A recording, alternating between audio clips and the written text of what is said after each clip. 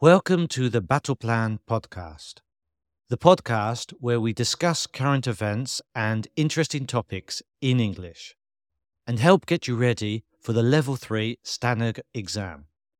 I'm your host, Jeremy, and today we're going to talk about the Rust shooting incident, a tragic and controversial event that happened on the set of a movie in the US.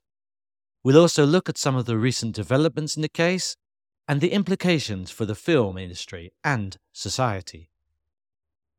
First, let's recap what happened on October the 21st, 2021. Rust was a Western film that was being produced by and starred Alec Baldwin, a famous American actor. He was rehearsing a scene with a revolver, that is, a type of handgun that has a rotating cylinder with several chambers for bullets. That was supposed to be a prop, which is an object used in a film or play to create a realistic setting. However, the revolver contained a live round. That is, a bullet that can be fired and obviously causes damage. This was instead of a dummy round, which is something that looks like a real round but cannot actually be fired, or maybe a blank round, which can be fired but there is no projectile to be shot. When Baldwin pulled the trigger, the live round hit Halyna Hutchins, the cinematographer, who is the person in charge of the camera and the lighting on a film, and Joel Souza, the director. Hutchins died from her injuries and Souza was wounded. The incident shocked the world and raised many questions about how it could have happened. Who was responsible for the safety of the weapons on the set? How did a live round end up in the revolver? Was there a lack of training or supervision? Was there a culture of negligence or recklessness on the set? These are some of the issues that the authorities and the courts are trying to answer. The main person who is facing criminal charges is Hannah Gutierrez-Reed, the armorer. That is, the person who is responsible for the handling and maintenance of the weapons on the set. She is accused of involuntary manslaughter, the crime of killing someone unintentionally but with negligence or recklessness, and tampering with evidence. This is the crime of altering or destroying something that could be used in a legal investigation. The prosecution, that is, the lawyers who represent the state and try to prove the guilt of the accused, claim that Gutierrez-Reed acted carelessly when she loaded the revolver and failed to check the bullets. They also claim that she removed some of the bullets from the scene after the shooting.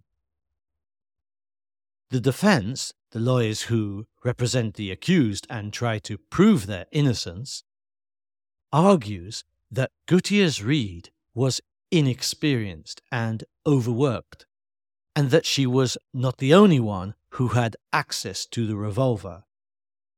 They also suggest that someone else may have sabotaged the weapon or planted the live round.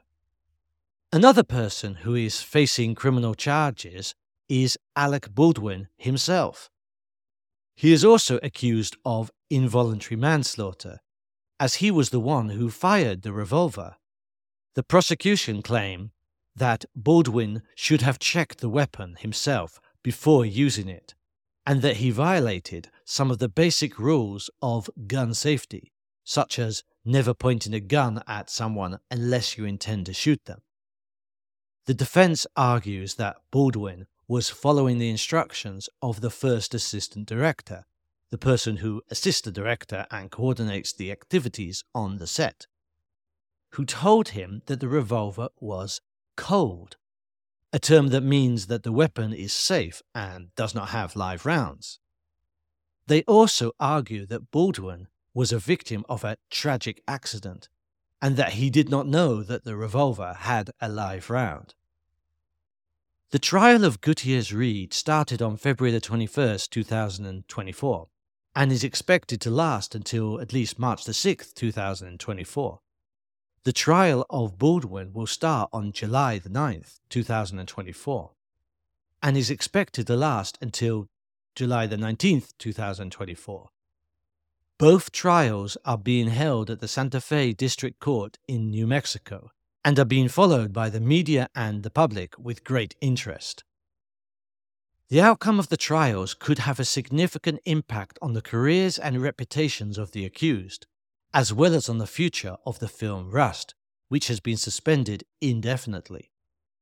The incident has also sparked a debate on the use of real guns as props in the film industry, and the need for more safety regulations and standards.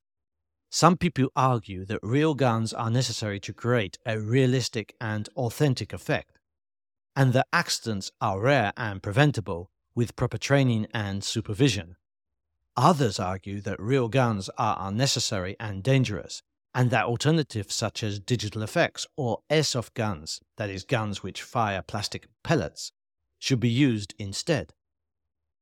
Some people also point out that the incident reflects a deeper problem of the working conditions and the treatment of the crew members in the film industry, and that more attention and respect should be given to their rights and welfare. What do you think about the Rust shooting incident and the recent developments in the case? Do you think that the accused are guilty or innocent? Do you think that real guns should be used as props in films? Do you think that the film industry needs to change its practices and policies?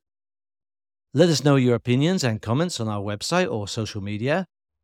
Thank you for listening to the Battle Plan podcast. I'm Jeremy and I've been your host today. Stay tuned for more interesting topics and discussions in English. Bye for now.